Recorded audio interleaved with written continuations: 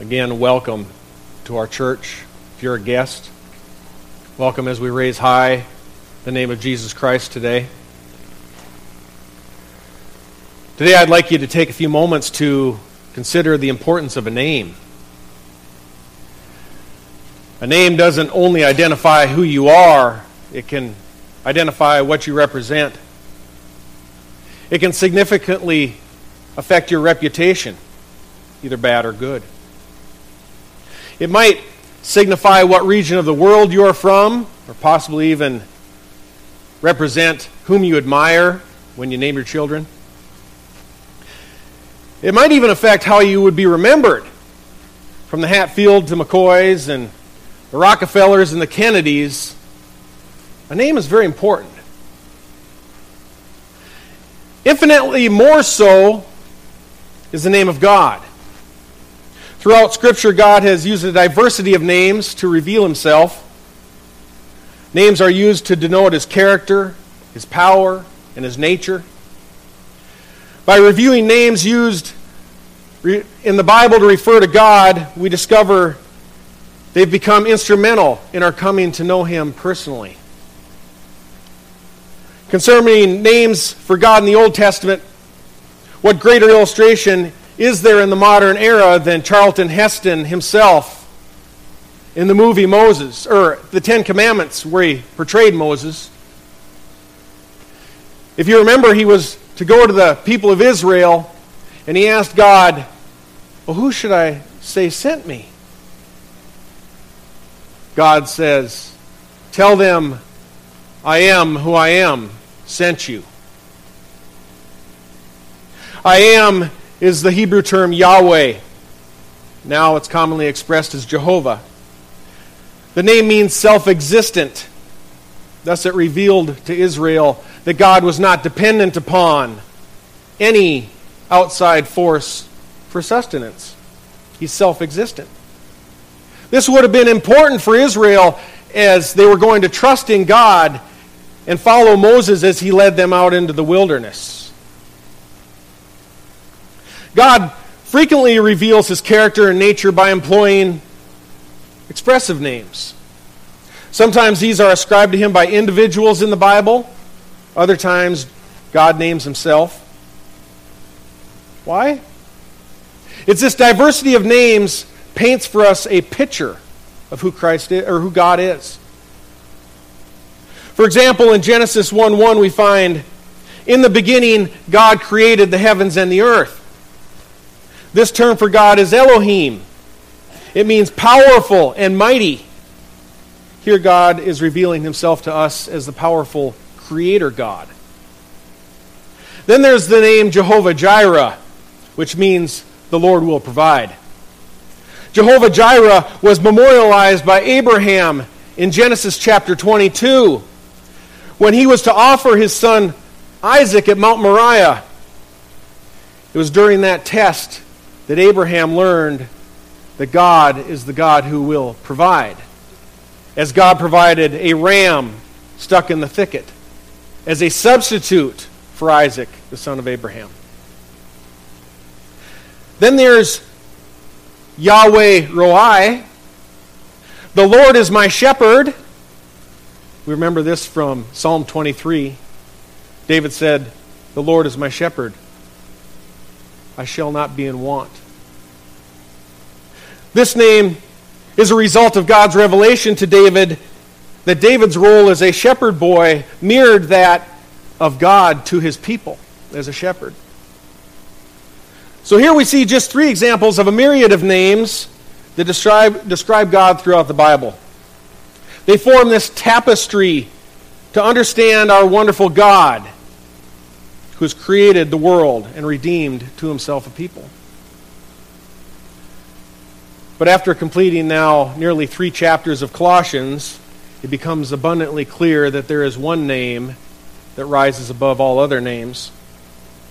We learn in chapter 1 of Colossians that God's Son is the full manifestation of God in the flesh.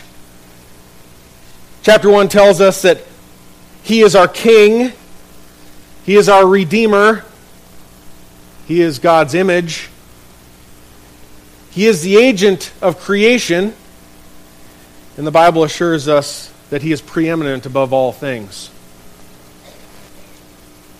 In the New Testament, we have been provided the final chapter now of God's biblical revelation of Himself and His plan for redemption. Now God has not only revealed Himself through names and prophets and miraculous acts to the nation of Israel, He has revealed Himself through a person. That person is Jesus Christ.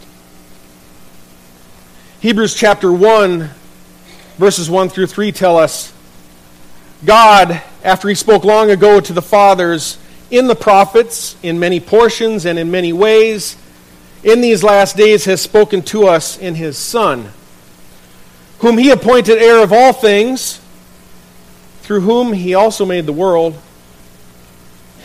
And He, Jesus, is the radiance of His glory and the exact representation of His nature, and upholds all things by the word of His power. When He had made purification for our sins, He sat down at the right hand of the Majesty on high. With the majesty of Christ now revealed, the Christian's life is largely devoted to bringing glory to His name.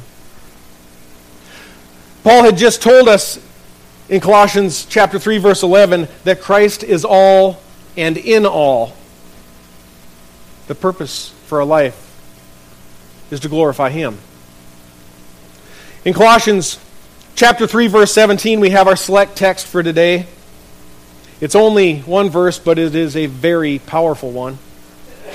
It says, "Whatever you do in word or deed, do all in the name of the Lord Jesus, giving thanks to God the Father." First, we notice this verse begins with the term whatever. Some versions say whatsoever. I preached a sermon in Texas late last year when for the first time I studied this word in depth. I'm not going to go into detail today, but let me briefly clarify that this word whatever is a significant word.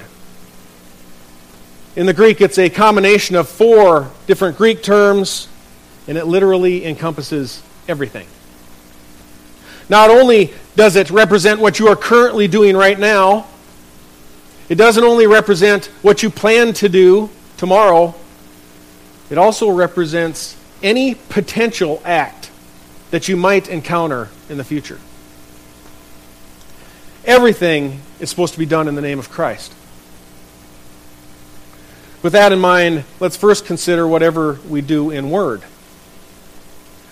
This command compels us to weave Jesus into our written communications and verbal speech as a testimony to Him.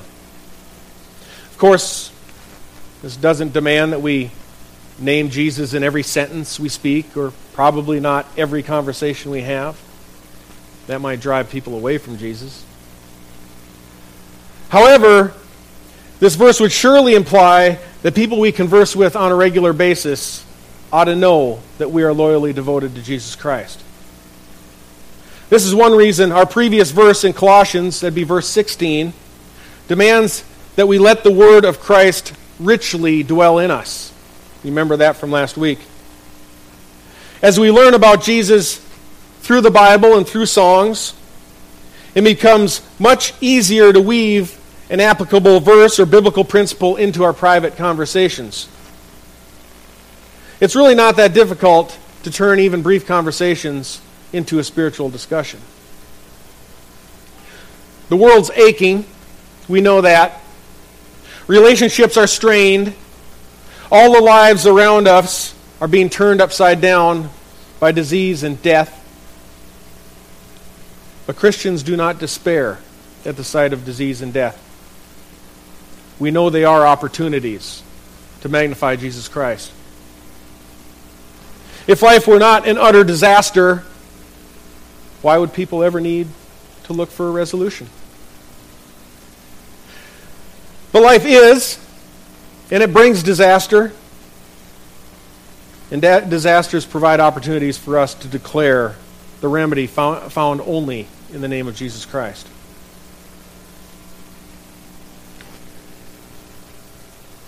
We ought to think for a moment Do we really think that anyone has it together?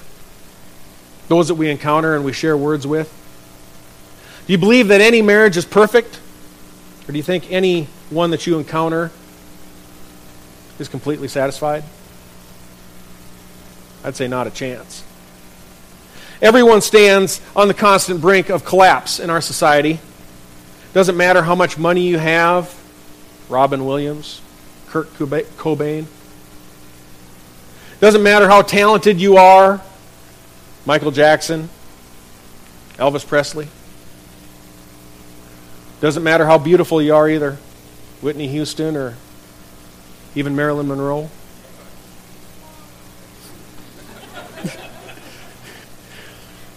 There's no escaping the physical and emotional trauma that exists in sinful humanity. Everybody at some point of their life must ponder the eternal. They're going to be forced to formulate some kind of theology about what happens after you die. That means our society is, for the most part, open to spiritual conversation. This is the point where you and I come in with our words. We have the answers they hope for and they desperately need. At one point during his ministry, Jesus was asking some hard questions of the people that were following him. And some of them were growing frustrated because he wasn't turning to their way of doing ministry. At one point, a lot of people deserted Jesus Christ. Then he turned to his disciples, the 12, and he asked them, this is in John chapter 6, he asked them, are you going to depart also? Do you remember what Peter said? He said, Lord, to whom shall we go? You have the words of eternal life. We have believed and have come to know that you are the Holy One of God. People of Port St. Lucie Bible Church, your neighbors, your friends, your family members are searching for answers. And if you are a Christian today, you have with you the words of eternal life to share with them. It isn't hard. Simple questions can bring about opportune times. You can ask, what do you think happens after you die? What do you think about Jesus? Are you afraid of dying? I remember asking my dad that once. There are all kinds of questions we can ask that will assess their disposition and possibly open up a spiritual dialogue. If you try a couple times and they just reject you and close you off, perhaps back off. Maybe the Holy Spirit isn't prompting them yet. But more often than not, I believe you will find that if you are polite, you're going to stimulate some interest. 1 Peter chapter 3, verse 14 says, sanctify Christ as Lord in your hearts, always being ready to make a defense to everyone who asks you to give an account for the hope that is in you, yet with gentleness and reverence. Notice this text implies the validity of our testimony is affected by our gentleness and our reverence. We don't always have to clobber people. But everybody, even unbelievers, like to have what I would describe as a go-to guy or go-to girl. You know what I mean? If you have something you need done, if I have a broken window, I'm probably going to go to possibly Mark, Steve. They'd be my go-to guys for construction. They know what they're doing. If I want some help with my diet, what I should be eating, Kathleen would probably be my go-to girl. She knows about that stuff. Everybody has go-to guys and go-to girls. You ought to be everybody's, all your friends' go-to person for Jesus Christ. Because of the widespread biblical illiteracy that exists in our culture, everyone ought to be confident that you are the person that they can go to if they have questions about spiritual issues. Because you know your Bible, and because you're respectful of them, sooner or later they're going to ask. You'll ultimately discover they're probably even going to send you referrals because they consider you an expert in the field. They'll send people to you. You know what? I think that you should go ask such and such about this. They have a walk with the Lord. They talk about Jesus. The other thing that they'll notice is that you believe what you say. In your conversations, you represent the Scriptures as being reliable. You don't have to be arrogant about it, but people sense whether or not you believe what it is you're telling them. You don't have to apologize for your faith. You just respectfully disagree.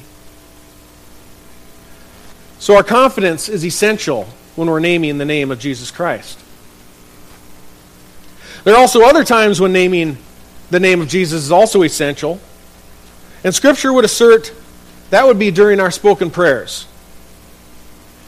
Christians know who God is. We don't pray to a generic or unknown God. God hasn't left himself ambiguous and misunderstood. Through the Scriptures, his identity has become clear. Additionally, it's significant that the fact that Jesus himself makes it a condition of prayers being answered. Listen to Jesus in John chapter 14. Jesus is talking to his disciples, and he says, "Whatever you ask in my name, that I will do, so that the Father may be glorified in the Son. If you ask me anything in my name," Jesus says, "I will do it." In the name. Now we need to be careful here. At this point, Jesus is talking to his disciples. Jesus is going to be departing soon. And we don't want to imply that this promises God will answer any prayer. In the context of these passages, and as you read these chapters surrounding this text, it also says that we need to abide in Christ. And we need to ask according to his will. His will is to build his church. Unfortunately, his will is not to give me a Ferrari. I don't think. But when we're asking for his will, we are aligning ourselves to him. So when we pray, we're asking God for people to be saved. We're asking the church to be built. We're asking for Jesus to be magnified. We're asking him to work in our lives and help us to overcome sin. Jesus says, if you sincerely ask these things in my name, he will do them for us. That's God's will. Another passage in John 16 occurs as Jesus prepares his disciples for his crucifixion. In that day, he says, you will not question me about anything.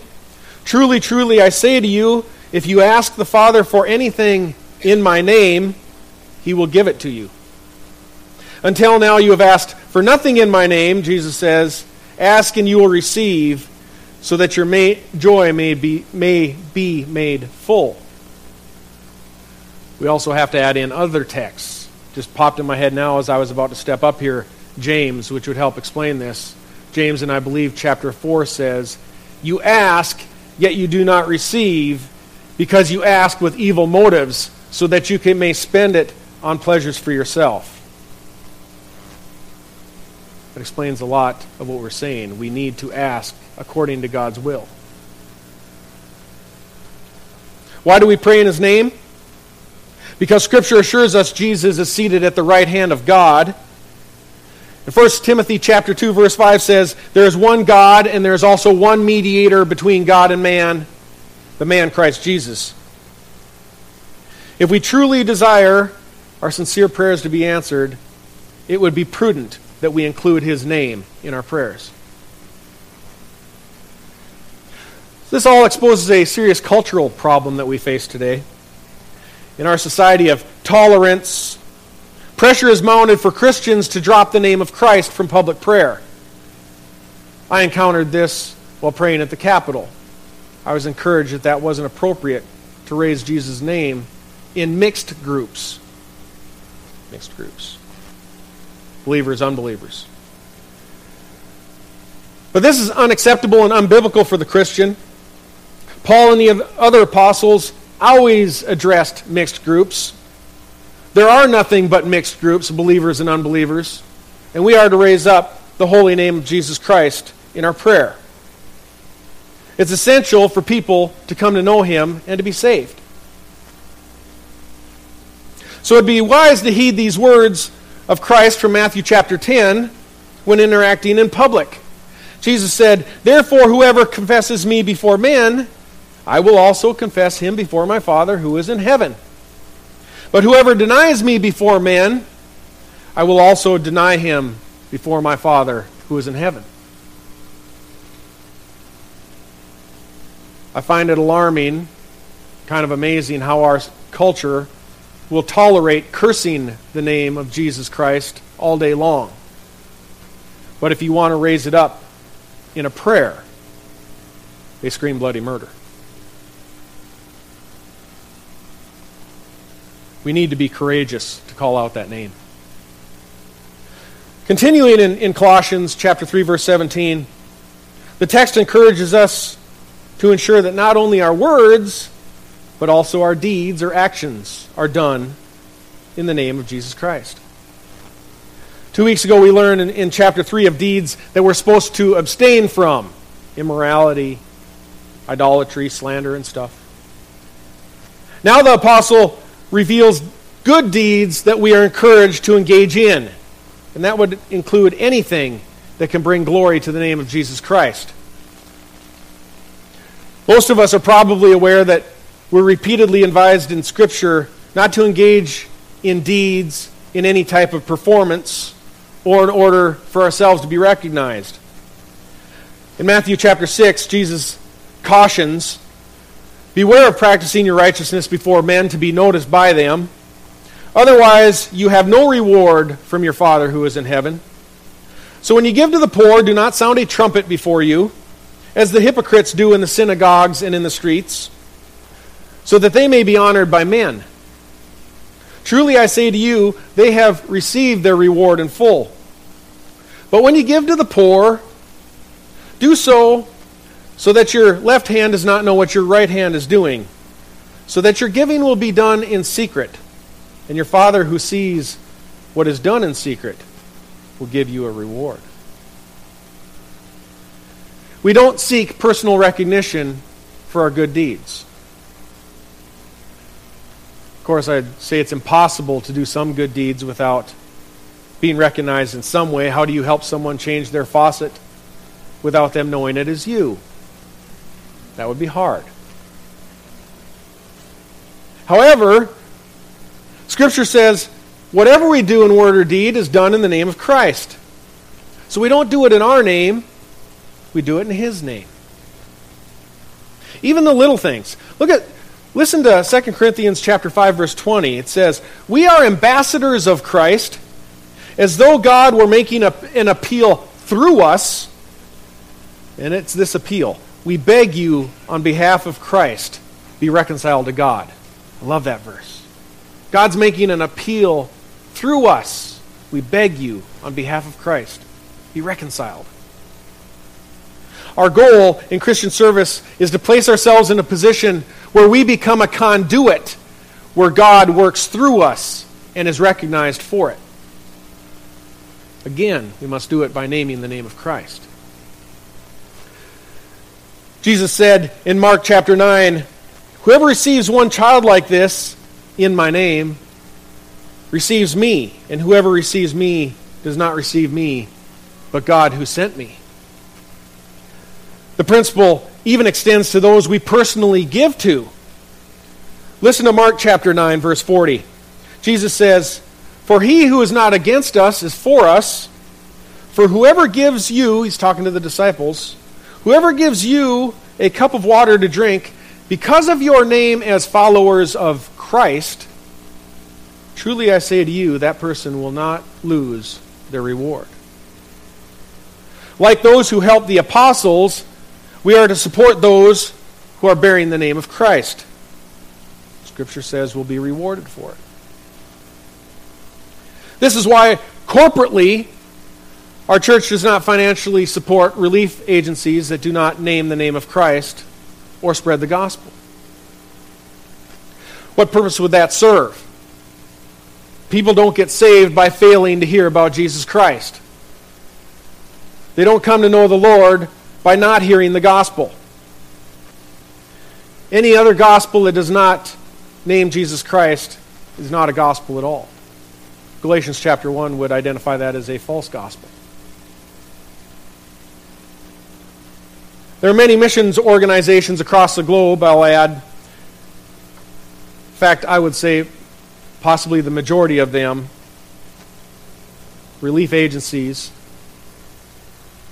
They offer a lot of physical relief, but no spiritual relief, no spiritual reconciliation, no spiritual redemption. They may provide clothes, but not the gospel. People are proud to offer food and medicine and whatever is needed for temporal needs, but sometimes ashamed to mention Christ to meet their eternal need.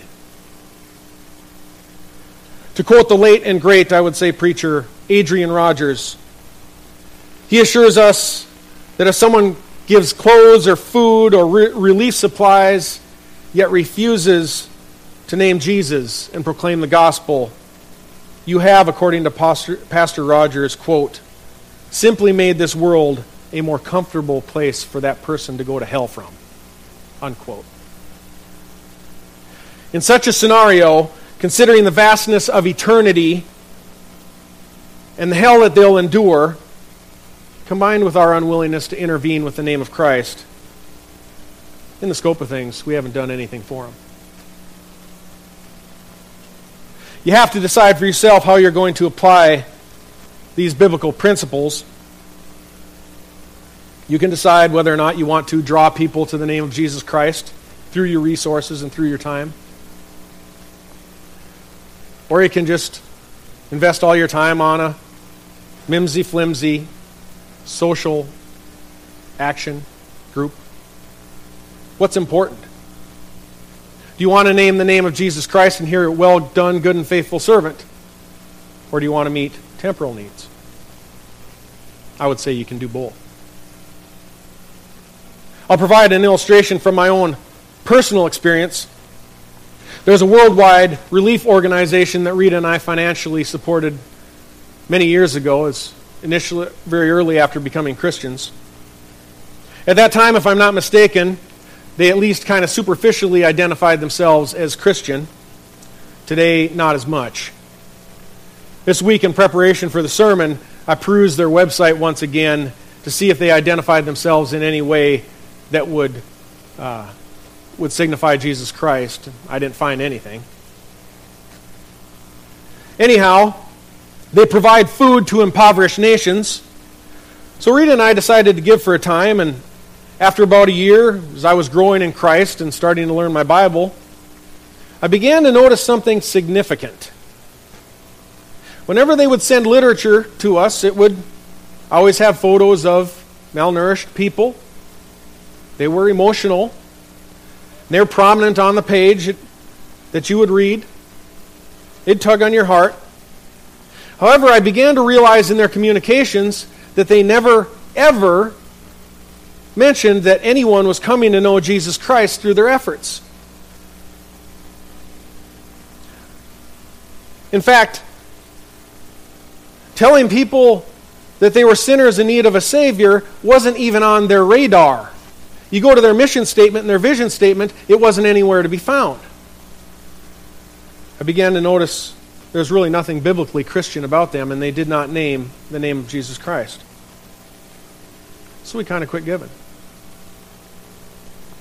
In contrast, there are relief organizations out there that do provide food and clothing and relief, but they also include what people desperately need, and that is the gospel of Jesus Christ. It is coincidence that I'm going to mention Samaritan Purse. I didn't know that that was being launched this week. That's the ministry with Franklin Graham that does Operation Christmas Child. That'll be coming up soon now as you got in your bulletin, they don't only provide children with relief supplies and helps and school supplies and all kinds of good things. They also include the gospel of Jesus Christ. Samaritan's Purse does this in all of their relief efforts. They don't give people supplies without them hearing about Jesus Christ. So we can do both. You don't have to do one or the other. Listen to these select texts, all from Romans chapter 10. If you confess with your mouth Jesus as Lord and believe in your heart that God raised him from the dead, you shall be saved. Whoever will call on the name of the Lord will be saved. And it adds, how then will they call on him who they have not believed? How will they believe in him who they have not heard? And how will they hear without a preacher? How will the preachers preach unless they're sent? And that says, it is written, how beautiful are the feet that bring the good news of good things. Then it finally says, so faith comes through hearing, and hearing by the word of Christ. The power is entirely in his name. Folks, we need to bear the name of Christ. We need to bear the truth of God's word in whatever reach we are involved with, whatever church we are attending. I have one more word of caution. You need to be discerning. There are groups that spread what they call the gospel. You'll come across them from time to time. And some of them will identify the gospel as this. They'll say on their website, love your neighbor as yourself. That is a command. It's not the gospel. Others say that the gospel is providing benevolence to the poor. It's very important. It's not the gospel. Some define it as a political mechanism to bring social equality to everybody. Sounds nice. That's not the gospel. If you're going to join with a group organization, these are not the gospel. They're good things. The gospel magnifies Jesus Christ as Redeemer. What people ultimately need to be saved from is not primarily poverty, loneliness, or sickness. This church will surely attempt to alleviate those. But what they need to be saved from is eternal hell. They need to hear the name of Jesus Christ. They need to be redeemed. And that takes naming the name above all names. It takes proclaiming the gospel. The Apostle Paul gives us the most concise definition of the gospel in 1 Corinthians chapter 15, starting in verse 1.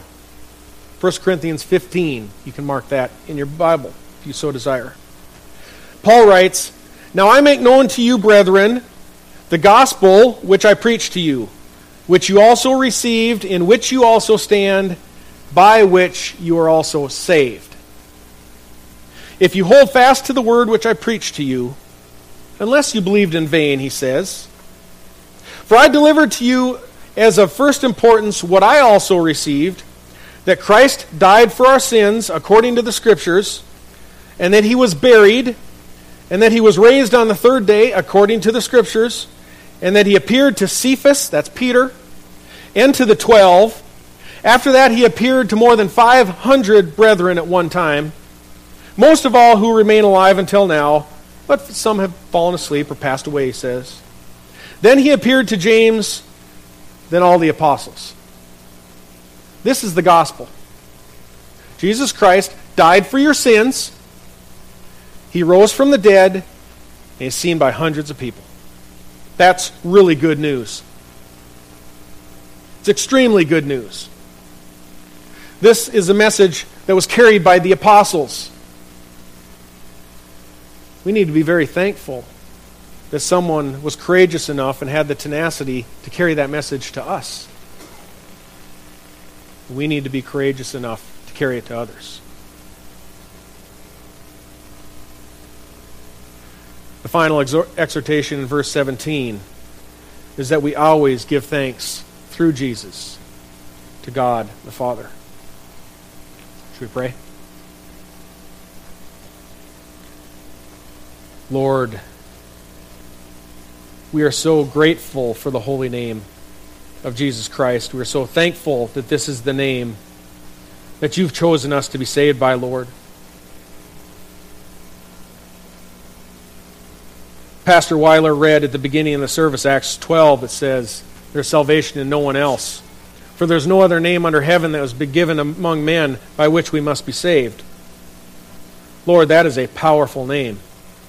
And it is a powerful work that Christ has done by dying for us, for shedding his blood for us, Lord God, for suffering on our behalf for sins that we committed, Lord, that we should have suffered for. Thank you for Jesus. Thank you for all he has done for us, all of your love, God, through your Son. Lord, I pray as we go out to our community, as we help alleviate suffering, Lord, as we show your love to a dying world, that we'll also have the courage to tell them about Jesus. That we'll also show them the love that you showed us through so many diverse paths. Through the preaching of the gospel, Lord, you've drawn us to yourself, and you've caused us through your Holy Spirit to have faith in the Holy One of God. Lord, I pray now if there's anyone here who has never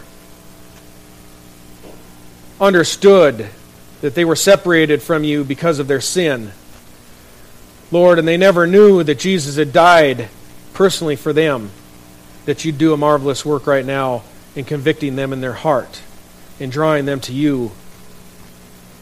Lord, pray that you would do a work of salvation today among us here, and that you would help us to take that message to all of those who are around us, our family, our friends, and our neighbors. We pray all of this in the name of Jesus Christ. Amen.